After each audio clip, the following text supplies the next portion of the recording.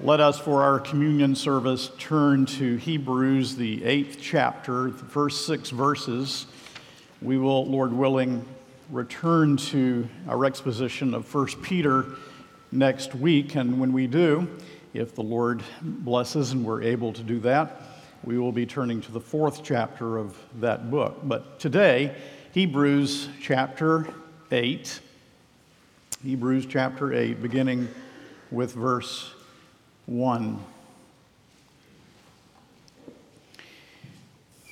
Let us pray before we read this portion of God's Word. Our Father, we ask in the name of the Savior, through whom alone we come, through whose merit we only would dare to come, we ask that the Holy Spirit, who has granted to us this Word of God without error, will so bless the sacred page to our understanding that the lost would be saved, that the saved would keep moving because we understand something of the grace that continues to draw us home, that those who struggle with temptation, with sin, who struggle, Heavenly Father, with pain-racked bodies, emotional stress, would find encouragement, and that the people of God may gather around the table of the Lord with great joy and reverence and a deeper understanding of what our Savior has done for us, is doing, and will do. And these things we ask in the name of Christ, our Savior and Lord, our great intercessor, Jesus Christ. Amen. Will you please take your copy of God's Word and stand? Hebrews chapter 8, we read the first 6 verses. This is the Word of God. Now, the point in what we are saying is this: we have such a high priest, one who is seated at the right hand of the throne of the majesty in heaven, a minister in the holy places, in the true tent that the Lord set up, not man. For every high priest is appointed to offer gifts and sacrifices. Thus it is necessary for this priest also to have something to offer. Now, if he were on earth, he would not be a priest at all, since there are priests who offer gifts according to the law. They serve a copy and shadow of the heavenly things. For when Moses was about to erect the tent, he was instructed by God, saying, "See that you make everything according to the pattern that was shown you on the mountain." But as it is, Christ obtained a ministry that is as much more excellent than the old, as the covenant he mediates is better, since it is enacted on better promises. The word of the Lord. Please be seated. People of God, this is always a special time in the life of our congregation when we gather around the Lord's table on Communion Sunday, but also for those churches that follow a calendar, and you know that I do not believe that we must follow a calendar, but for those that do, Thursday was considered Ascension Day, and this is considered Ascension Sunday. Appropriate to both, we focus for our benefit on one of the great themes related to the ascension of Jesus Christ. This one point, the heavenly high priestly work of Jesus. The heavenly high priestly work of Christ is, according to verse 1, the point of the book of Hebrews. Now, please remember that if you take chapter 8, verse 1, and you also take chapter 13, verse 22, that in chapter 13, verse 22, we are told that the whole book of Hebrews is a word of exhortation. We are told in chapter 8, verse 1, that the point is the heavenly high priestly ministry of Christ. And so, when we put those two things together, the whole book of Hebrews is an exhortation in which the heavenly high priestly ministry of Christ is the main point. That's what the book of Hebrews is about. It must be important then, indeed indispensable, and so let's spend some time asking why. Point number one, Christ our priest is sitting. Christ our priest is sitting. Verse 1. Now the point in what we are saying is this: we have such a high priest, one who is seated at the right hand of the throne of the majesty in heaven. You'll remember that the book actually begins that way in chapter 1 in the first 3 verses. It says in chapter 1 of Hebrews, long ago, at many times and in many ways, God spoke to our fathers by the prophets. But in these last days, he has spoken to us by his Son, whom he appointed the heir of all things, through whom also he created the world. He is the radiance of the glory of God and the exact imprint of his nature, and he upholds the universe by the word of his power. After making purification for sins, he sat down at the right hand of the majesty on high. Hebrews, then, these 6 verses that we're looking at this morning in particular, stress the enthronement of the ascended Lord Jesus Christ, that he is seated at the right hand of the throne of the majesty in heaven, we read in verse 1. So what does this mean? It means that his mission is accomplished, that there is the finished work of Christ, that it is done, that he achieved atonement for his people. He sits because he once was humble, but now he is exalted. The Jewish high priest never sat down in the divine presence in the Old Testament records, but our high priest not only sat down in the divine presence, but he holds sway over the universe as he sits regnant at the right hand of the Father. And the wonderful thing about this is that in verse 1, we're actually told we have such an high priest. Ekomen, it's just a present active indicative. We have such a high priest. That is, you, believer, have such a high priest. You have him now. You have him permanently. You have him forever. F.F. Bruce put it so beautifully: his once completed self-offering is utterly acceptable and efficacious. His contact with the Father is immediate and unbroken. His priestly ministry on his people's behalf is never-ending, and therefore the salvation which he secures is absolute. Now, I would say, wouldn't you, that indeed is a crowning point. And that's what verse 1 is telling us. We have such an high priest sitting, regnant, ruling, and we have him, people of God. We have him. That's the main point, what he is doing for us now. So he sits. But also we see the importance of this theme. Secondly, this is the second thing, because Christ our priest ministers in the sanctuary. Now verse 2 mentions the true tabernacle or the true tent. It is there in heaven, in the Father's presence. True simply means original, not a copy, not an imitation, because the Holy of Holies is heaven itself. In chapter 9, verse 24, we read, "For Christ has entered not into holy places made with hands, which are copies of the true things, but into heaven itself, now to appear in the presence of God on our behalf." And so our Lord is already in that better country of which we read in the 11th chapter of Hebrews. He's blazed the trail so that we might follow behind him into the presence of God. And that also means that you, child of God, have access now to your heavenly Father through the merit of Christ, through his blood, through his righteousness, right now and always. It will never be taken away from you. You have access into the presence of God. And it means that future inheritance of which we read, especially in 1 Peter chapter 1, Jesus has already entered into that place which awaits us, and there ministers in such a way that the believer's entry, your entry into that inheritance is guaranteed. And so Christ ministers in the sanctuary.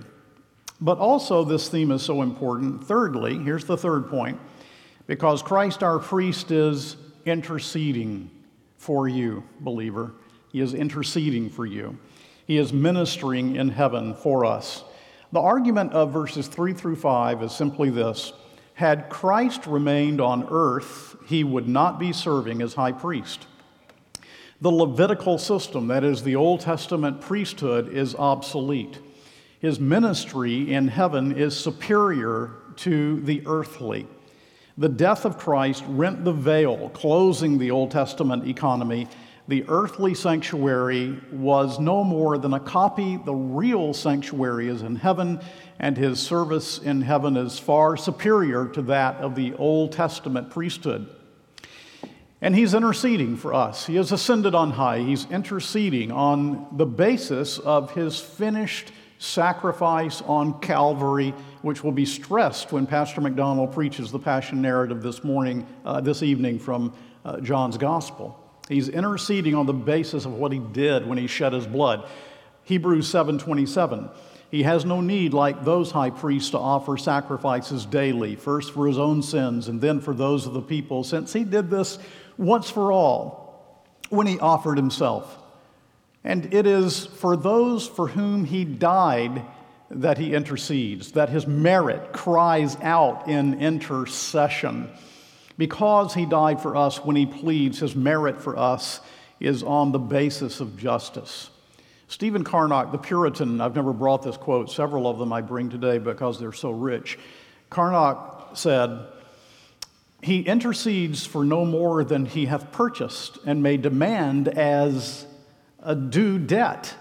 No plea can prevail against him." You see, he prevailed at the throne of justice, is the point. "Shall he not much more prevail at the throne of grace?" asks Carnock. "Shall he not much more prevail at the throne of grace by his intercession, since the mouth of justice, which gave life and strength to all suits against us, is perfectly stopped by the merit of his death?" So all of the accusations of the law against us, all of the suits that the evil one can bring against us, even your own conscience, are met by the blood of Jesus Christ. And his merit and his death completely satisfies. And it's the value of that now that is the basis of his intercessory work that will bring you all the way to heaven. So how does this touch your life? Let me give you a few ways that this touches your life. It touches your life, first of all, because he appears in heaven in God's presence in our stead. There he is, my great high priest, in my stead, in my place. Secondly, he exhibits an accepted offering for our sins, completely meritorious. Thirdly, his elect children for whom he intercedes cannot perish because he died for them, rose for them, ascended for them, intercedes for them, and will come again for them. Fourthly, he is interceding for his chosen who have yet to believe. Perhaps some here this morning you've yet to believe, but he intercedes, assuring that his people will believe. Fifthly, his blood continues to avail for our sin. Sixth, he delivers us from temptation and leads us homeward when we fail. Seventh, he protects us from the accusation of the devil. 8, his intercession enables us to grow in grace and guarantees our perseverance to the end. 9, he maintains the bond of peace and our communion with God. 10, he makes our service acceptable to him. You know that service that you sometimes render and you say, "Oh, how pitiful." Well, he makes it acceptable through his perfect merit. 11, he presents our prayers in perfection to the Father. Those prayers you don't even know how to put together sometimes, he presents in absolute perfection before the Father. As Thomas Watson, the Puritan, put it, prayer, as it comes from the saints, is weak and languid, but when the arrow of the saint's prayer is put into the bow of Christ's intercession, it pierces the throne of grace. He ever lives to make intercession for us, people of God, in these ways and more. It touches your life on Monday, Tuesday, Wednesday. It touches your life every day. And this one who intercedes, who died for us, he must be heard. He must be heard. Again, Carnock, the infinite worth of his prayers results from his divine nature as well as the infinite worth of his passion. And being the intercessions of a divine person, they are as powerful as his sufferings were meritorious. He says that in a sermon on 1 John 2, 1 and 2. this old Puritan, but how powerful that is. A divine person is interceding for you. His sufferings were meritorious. His intercessions are omnipotent. And so he must be heard for you, for whom he now intercedes, people of God. I think this is incredibly wonderful. It's not incredible, I believe it, but it's beyond my comprehension that God would give me such a high priest. Well, this is important. Fourthly, this is our fourth point, because Christ our priest's ministry of intercession is superior to everything that preceded it. Now, here we're dwelling especially upon verse 6. But as it is, Christ has obtained a ministry that is as much more excellent than the old, as the covenant he mediates is better, since it is enacted on better promises. So he is the true and the final mediator. Now, this word mediator that is used here in verse 6 was used commonly in the day in which the New Testament was written. When we have the papyri, that just means the little slips that people wrote common everyday things on that we sometimes have discovered. In the papyri, it's a common word. In legal contracts and transactions, brings the idea of a surety, one who bears the debt of another, or sometimes getting both parties together and bringing agreement. 1 Timothy 2:5 says, "For there is one God and there is one mediator between God and man, the man Christ Jesus." And this is what the mediator has done, and this is what he presents before his Father, the reconciliation that he has achieved and accomplished for us by the shedding of his blood.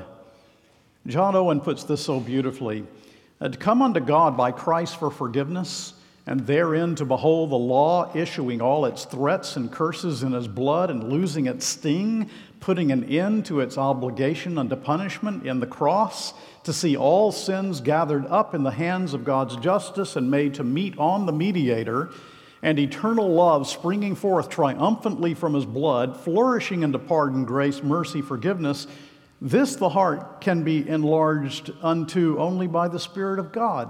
Did you follow the imagery in that wonderful quote? You have the idea of the law of God issuing forth all of its curses, but when it meets blood, the blood of Jesus, then it's satisfied.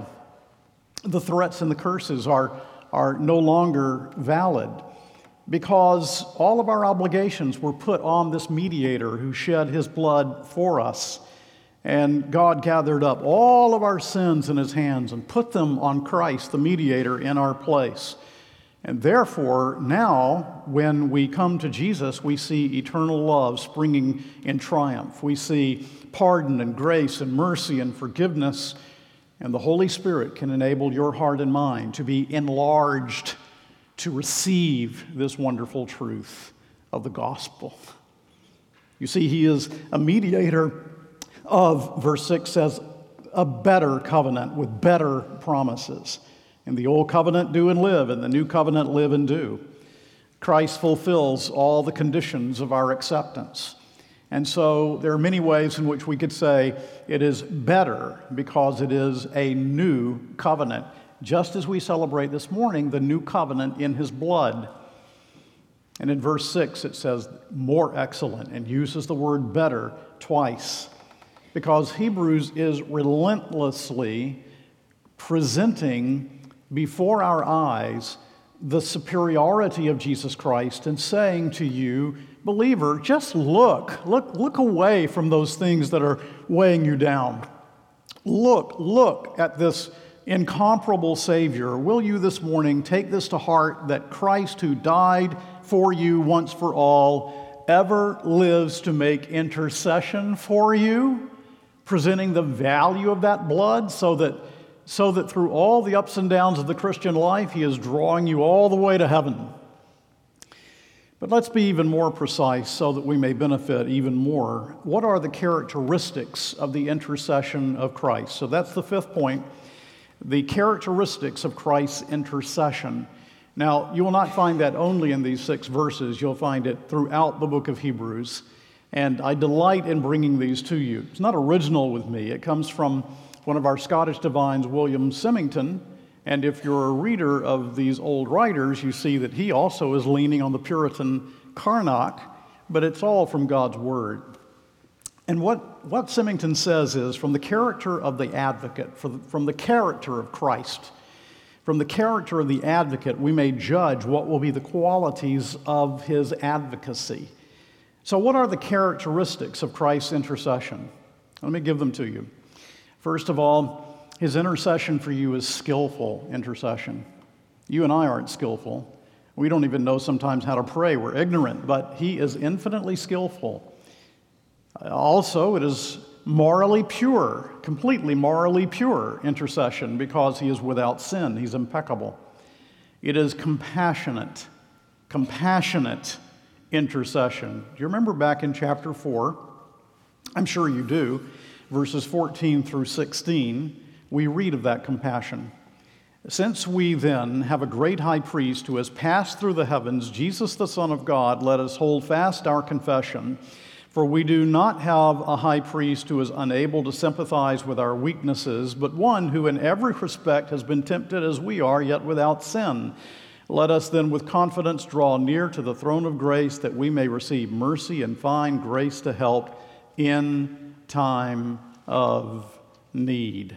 Well, it is a compassionate intercession. Robert Trail says, there is no groan riseth from a believer's distressed heart, but it is immediately felt at the tender heart of the Lord Jesus Christ at the Father's right hand. Compassionate. He's interceding for you with omnipotent compassion. Sometimes you have compassion, you can't change anything. His compassion is all-powerful compassion. But also his intercession is prompt. He's never absent in his place. The people of God always know where they can find him. He's ever at the right hand of God, waiting to undertake what they commit to his charge. His intercession is earnest.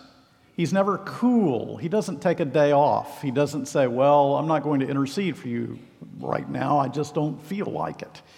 No, he loves you with that earnestness, and he presents the merit of his blood with that earnestness that we would expect of a Redeemer who died for us and rose again.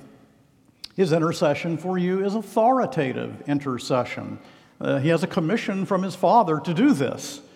It is prevalent, and that means it prevails. He asks for nothing, says Symington, for nothing for which he has not paid the full price of his precious blood. And so it must prevail. And his intercession for you is constant, ongoing. So, people of God, your high priest, the characteristics, skillful, morally pure, compassionate, prompt, earnest, authoritative, prevalent, constant. I would say, child of God, that you are really loved. Wouldn't you?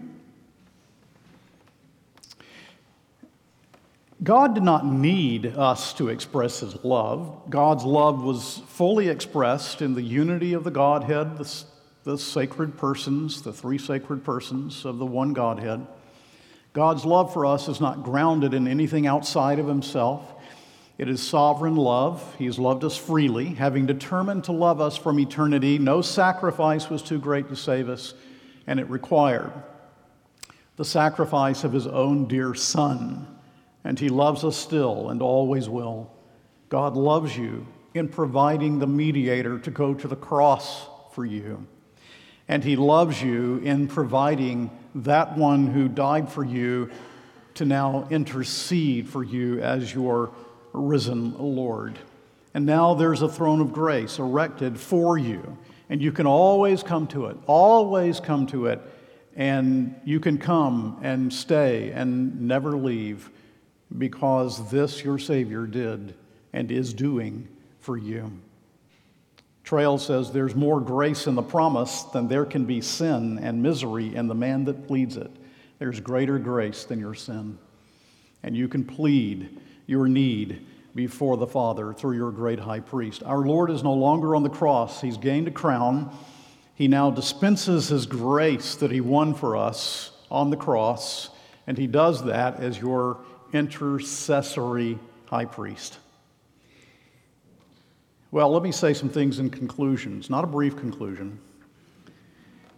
Do we not have the greatest encouragement as we come to the table of the Lord this morning? Believers, behold your great high priest. He's in heaven for you, living, interceding, prevailing for you. Come to the mercy seat. Is it sin with which you struggle? Come to the mercy seat. Is there some temptation that is overwhelming? Come to the mercy seat. Is your body in pain? Are your emotions stressed? Do you need persevering grace? Come to the mercy seat. But also, I want to address those who may not know the Lord Jesus Christ who are here this morning. And my unbelieving friend, you need this mediator who died for sinners, who lives for sinners. Go to him, come to him, and ask him to save you, and he will. You know, John Bunyan was the author of The Pilgrim's Progress, one of the greatest books ever written in the English language. Even unbelievers will say that. John Bunyan went through a great time of just deep conviction before he came to know the Lord Jesus. He was so deeply convicted, he said he'd rather be a toad than a man, because at least a toad doesn't have to give an account to God. And so he went through all of this great conviction of sin. And then one day, here's how God brought peace. The peace of the gospel began to take hold of his heart when he was struck suddenly with the truth. My righteousness, and I'm quoting Bunyan, my righteousness is in heaven, Jesus Christ at God's right hand, and God looks on him in my place. Sinner, thou thinkest that because of thy sins and infirmities I cannot save thy soul, but behold, my Son is by me, and upon him I look, and not on thee, and will deal with thee according as I am pleased with him. When you trust in the Lord Jesus Christ, you are trusting an all-sufficient Savior. You have no righteousness, none of us, we have no righteousness of our own, but there he is. He's my righteousness right there, regnant, ruling, reigning, interceding for me by the right hand of God. He's all my righteousness, all of it, all of it. I have nothing of my own. He is all of my righteousness, and that is your need in the presence of a holy God. You need righteousness.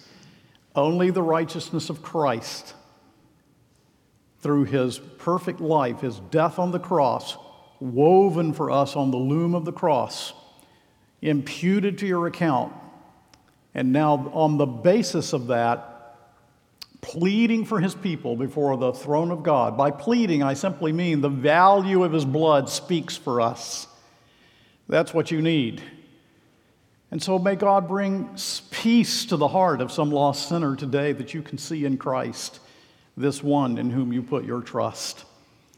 Now, people of God, will you please hear one more quote? I've overdone the quotes on purpose this morning. They were just too wonderful. But hear one of the old authors on Christ's intercession, and that will end our time around the Word this morning. Christ entered into heaven, not without blood, to appear in the presence of God for us. He goes to the portals of the upper sanctuary, holds in his hands the memorials of his sacrifice. At his approach, the celestial gates fly open. He enters in the name and on the behalf of his people.